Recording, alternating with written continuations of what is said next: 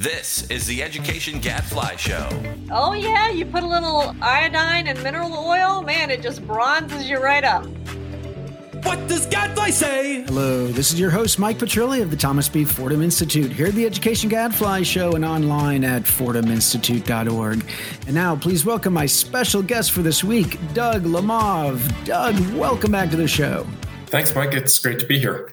It's great to have you back, Doug. Doug, as everyone knows, is the author of Teach Like a Champion and also co-managing director of the organization of the same name. He is here to talk about a book. I'm going to say new book. It's actually a forthcoming book, still in the works. Hopefully new book. Hopefully new book called Reconnect, Building School Culture for Meaning, Purpose, and Belonging. Doug, it's so great to have you here and to talk about this book.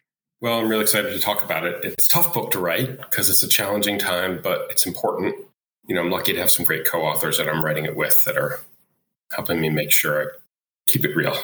And I should warn folks, there might be some noise in the background as my house is, there's all kinds of work being done in my house. I'll try to put myself on mute when I can. But okay, Doug, so let's talk about that in Ed Reform Update. So, Doug, Teach Like a Champion, such an incredible resource, and other books that you have been writing, you more than anybody else, you just do a great job going into the classroom and helping people see what fantastic teaching and learning looks like. This book is very much about this moment in time, right? As we are coming out of this pandemic, knock on wood, that's me knocking, not the hammers behind me, and we are seeing that what many of us feared has come true, which is that kids have lost a lot of ground academically, and a lot of kids are really struggling socially and emotionally. So tell us what you think about all that. Well, first of all, it's an incredibly tricky moment in time, and thank you to all the educators out there who are on the front lines trying to deal with it. If there's been a harder moment in time for educators, I'm not aware of what it was. I don't think any of us imagined that when we came back, we yearned to be back with our kids in classrooms, and I don't think that any of us imagined that it would be harder, perhaps, than the pandemic years in many ways. So it's a dual crisis with several, that we're dealing with several root causes. The dual crisis is both academic, right? I don't know why we're afraid to name the fact that kids did not learn optimally. Of course, classrooms matter. Of course, being in the room matters. Of course, kids are way behind academically as a result of the pandemic. And calling that unfinished learning doesn't help at all. There are massive gaps academically. But there are also these gaps socially and psychosocially in students' well-being and their sense of connectedness. And that's something we also have to address. I was down in Texas speaking to a group of, sort of senior administrators in districts down there a couple of weeks ago. There's maybe 190 people in the room. And I asked, how many people perceive students to have changed in their daily behaviors in significant and important ways since they've come back from pandemic? And, of the 190 people in the room, there might have been 2 people who didn't raise their hands. And so I said, well, what are the changes? And they said, it's a variety of them, but, students' social skills have diminished. And what used to be small disagreements between students now blow up quickly. And soon they're, like fights in schools that have never seen fights before. And just as importantly, like friendships ruined and degraded, and friendships are incredibly valuable, over what should be small, easily reconciled things. And students lacking the patience to persist with tasks and giving up quickly and easily and throwing up their hands at challenging work at exactly the time when we need to be able to give students challenging work. And so I think there's a pervasive sense that, not to mention, attendance issues, right? And just kids coming to school never mind being connected in school. And so there's this sort of pervasive sense that there have been both psychosocial changes in students that need to be addressed and academic issues that need to be addressed. So the book, I'm writing it with 3 co-authors who are brilliant, and I'm lucky to be writing with them, Hillary Lewis, Daryl Williams, and Denarius Frazier. And what we're trying to do is just take a practical look at some of the solutions that schools are coming up with to a variety of the problems they're facing. So we can get down to, brass tacks, real solutions to real problems.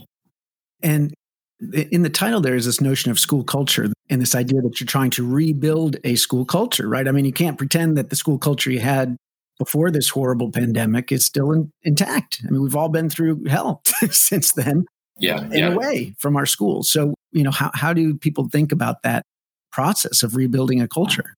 Yeah, one of the things we're writing a lot about is, I think a really important word for us is the word belonging, which is, just our sense that we are or meaningfully a part of something. And when I go back to watch videos of the best teachers in Teach Like a Champion, a lot of what they do is academic. But a lot of what they do is also psychosocial. It's also giving kids a clear sense of belonging, that like you matter in this classroom, your voice matters, your aspirations matter. And part of the reasons that they behave in the ways that are academically optimal is because they believe that they matter in that classroom. And so recreating that sense of belonging is really important. And maybe I could just step back for a second here, because the first chapter is about just describing the problem. And I think the problem is not just the pandemic, though the pandemic was, like a once in a generation adverse event that clearly had massive social and academic consequences for students. It's also, I'm sorry to say, a pandemic wrapped up in an epidemic. And the epidemic is smartphones and social media. And even before the pandemic started in 2017, if you read Jean Twenge's book, iGen, which is a study of a deep study of annual surveys by thousands of teenagers about the daily aspects of their life, she finds what she describes as a spike in anxiety, loneliness, and depression among teenagers of historical. She'd never seen anything like it in all her years of studying generational change. It maps to the time when social media became universal, i.e., if you're a teenager, so many other teenagers have a smartphone and social media that to be engaged with them and have a social life, you have to have it too. And at that point, suddenly, a whole variety of things happen. But one of the major things that happens is kids stop going out and doing the things that you and I did when we were teenagers, right? The good news is rates of teenage pregnancies are at historic lows, and so are death by motor vehicle accident. So there are some upsides to this. The downside is, what are kids doing instead of those things? The average 12th grader in 2017 went out less often than the average 8th grader and 10th grader did at the beginning of the century. Right? That's a massive change in social behavior. And we all see it. All, parents, I mean, I've got a 14-year-old, so we're just getting into this stage. But yeah, I keep thinking, man, I didn't think I was like a crazy social 8th grader back then, but we went out, and it just doesn't seem to be happening for anybody these days. Yeah. And so the pandemic is sort of wrapped up in these larger epidemic of social change, which, resulted in social isolation, psychological isolation, unhappiness, historic rates of loneliness, anxiety, and depression. And that was in 2017, before the pandemic, when what did kids do when suddenly everything that they valued in their life outside of the house evaporated? They massive doses of social media. And so, the average tweens now spends 5.5 hours on their phone, and the average teenager spends something like 7.5 hours on their cell phone.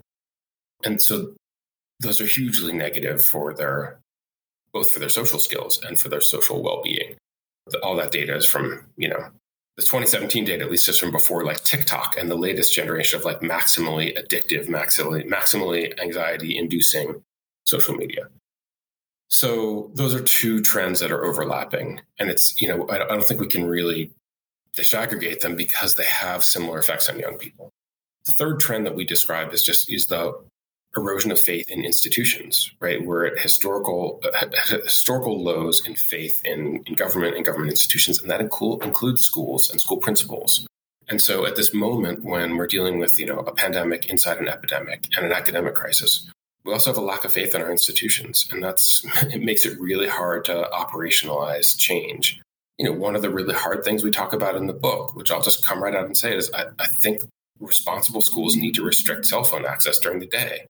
A cell phone is an attention fracturing machine. Attention is behind every academic task. If you want to have a place where students can learn optimally, they cannot have their cell phones out during class, barring like some exceptional reason. They have to be off and away and in their bags. And that is really, really hard to do. And to do it, you have to convince parents and students and, frankly, teachers, because the first way it gets undercut is some teacher out there decides that they're going to be the cool teacher. And that's how your system breaks. You have to convince those people that it's a worthwhile decision and that you can execute, that you have the capacity as an organization to execute it in a time when there's diminished trust. It's an incredibly big challenge, but an incredibly important challenge. And that's sort of where the book starts. And after we lay all that litany of woes out, I say sorry for the depressing start. I promise this is an optimistic book. There are solutions out there. Want to describe, but it's real, right? The challenge is real. Well, that's right. And it is just the starting point. But wow, in the screen time bit, yeah, I mean, it is hard to imagine how we can justify using phones in schools when they're on it nonstop, when they're not at school. And sure, there's technology people out there come up with interesting ways that you can use it and some, ways to give feedback. But look, on the whole, it is not helping us. We all know in our own lives as adults that we would be better off putting it away more so that we can focus on the people around us or on what we're trying to concentrate on. And we need to model that to our young people. So I am sure, Doug, there's a million more things we can talk about. Hey, the good news is you're still wrapping up this book, so we can maybe have you come back when you've gotten further along and we can talk about some of the other important issues. But I do hear you. You're saying don't despair, educators. There are some concrete things people can do as well, not just be the mean guy to take away the phones. Yeah, I mean, there are people out there who are out of necessity generating real solutions. One of the things we know about educators is that they're incredible problem solvers. So maybe can I tell you about one really quickly? All right, one more. Yeah, give us some hope on the way out. Great. I'll tell you about Charlie Friedman. He runs Nashville Classical Charter School in Nashville, Tennessee. He's just a really smart and reflective leader. And he got together with his administrative team. And what they decided was they wanted to rethink extracurricular activities to build them around the idea of belonging. Right? Because so without even thinking about it, like so often like sports teams, it's about winning. And that's the way we perceive that they maybe contribute to school culture. And so they did a bunch of really brilliant things. They got together. First of all, he got together with his leadership team and said, how can we rebuild our extracurricular activities around belonging? So the first thing that they did was they increased the stipend, for coaching a sports team or doing an extracurricular activity. And they deliberately encouraged the teachers who were the best connectors and the best relators to do those things. Instead of the person who knows the most about tennis or the most about basketball, right? They want the person who's the best at building culture there, because that's the purpose of it, is to build culture and belonging. And then they were like, they extended tryout periods to a month so that all the kids who tried out and got cut still got to be like a part of things and build the relationships and feel like they'd been a part of the program. And then they engineered the audience experience, which I think is really fascinating, right? For two reasons, right? Part of the joy of playing is playing for the audience. And if no one comes in the audience, it's not half as engaging as if it's, a packed house of people cheering for you. And so they had like chants and songs that they sang, and they shot T-shirts into the audience like they do at, at professional sporting events. It costs you $5. And suddenly everyone's having a great time and it's more fun to play. But also you feel this profound sense of belonging if you're in the audience because you feel more connected to the event. There are a bunch of other things they did that, you have to read the book to find out. But I thought it was just an incredibly sophisticated way of going about thinking about things that we're already doing and how we can rewire them to focus on this idea of how do we make kids feel like they belong to this institution.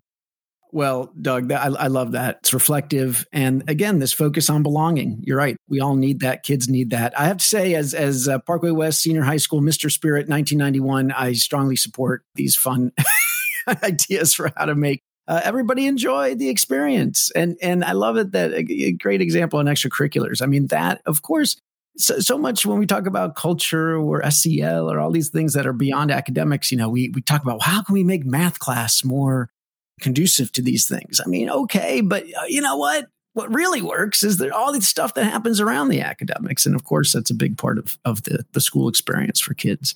Hey, Doug, thank you so much. Again, Doug Lemov, who, as you all know, is the author of Teach Like a Champion, but is also working on a new book. Look for it soon-ish. Reconnect, Building School Culture for Meaning, Purpose, and Belonging. Doug, thanks so much for coming on the show. Look forward to having you back sometime soon. Thanks, Mike. And by the way, you're still Mr. Spirit to me. Thanks, Doug.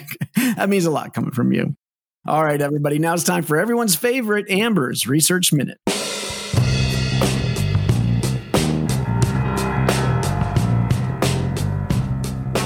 Amber, welcome back to the show. Thank you, Mike. Enjoying this summer-like weather we're having? Wow, it is so nice today. Absolutely. Yeah, Yep. I know. You grew up on the beach, right? I did. I used to put mineral oil and iodine was what I put on for a tan. Yeah. Oh, God. It was crazy. Did that work? Oh, yeah. You put a little iodine and mineral oil. Man, it just bronzes you right up. Okay. You might want to go see a dermatologist. Yeah, huh? believe you, Mike, I do. Yeah. Every year I get checked out because I did that many years. Wow. Okay. Well, so that was maybe not an evidence-based decision that you made way back then, but No UVB support in that one all concoction. right. But Well, anyway. what you got on the education research front today? We have a new study that examines how school quality impacts housing prices via school zoning and rezoning. This one got my attention because there's this complicated situation. Folks probably remember in Memphis City and Shelby County schools. In 2013, after many years of conflict among these various communities, Memphis City and Shelby County in Tennessee consolidated into one system, creating one of the largest districts in the country. Then, after a year in and out of the courts, 6 Memphis suburbs were allowed to and subsequently voted to create separate municipal districts. So you had this big merger, and then you had this subsequent big splintering of districts. So the situation, researchers love this. It provides a natural experiment. Ooh, there you go. Yes. In which some homes remain in their original school zones and others are reassigned to a different school. Among the homes that were rezoned to new schools, substantial variation existed in the change in school quality, which is important. Analysts look at changes in school boundaries via difference in differences model that allows them to disentangle school and neighborhood characteristics and identify the impact of school quality again on home prices, independent of who controls the schools or of the demographic composition of the schools. It is quite the model that they used here, but I'll try to explain it simply.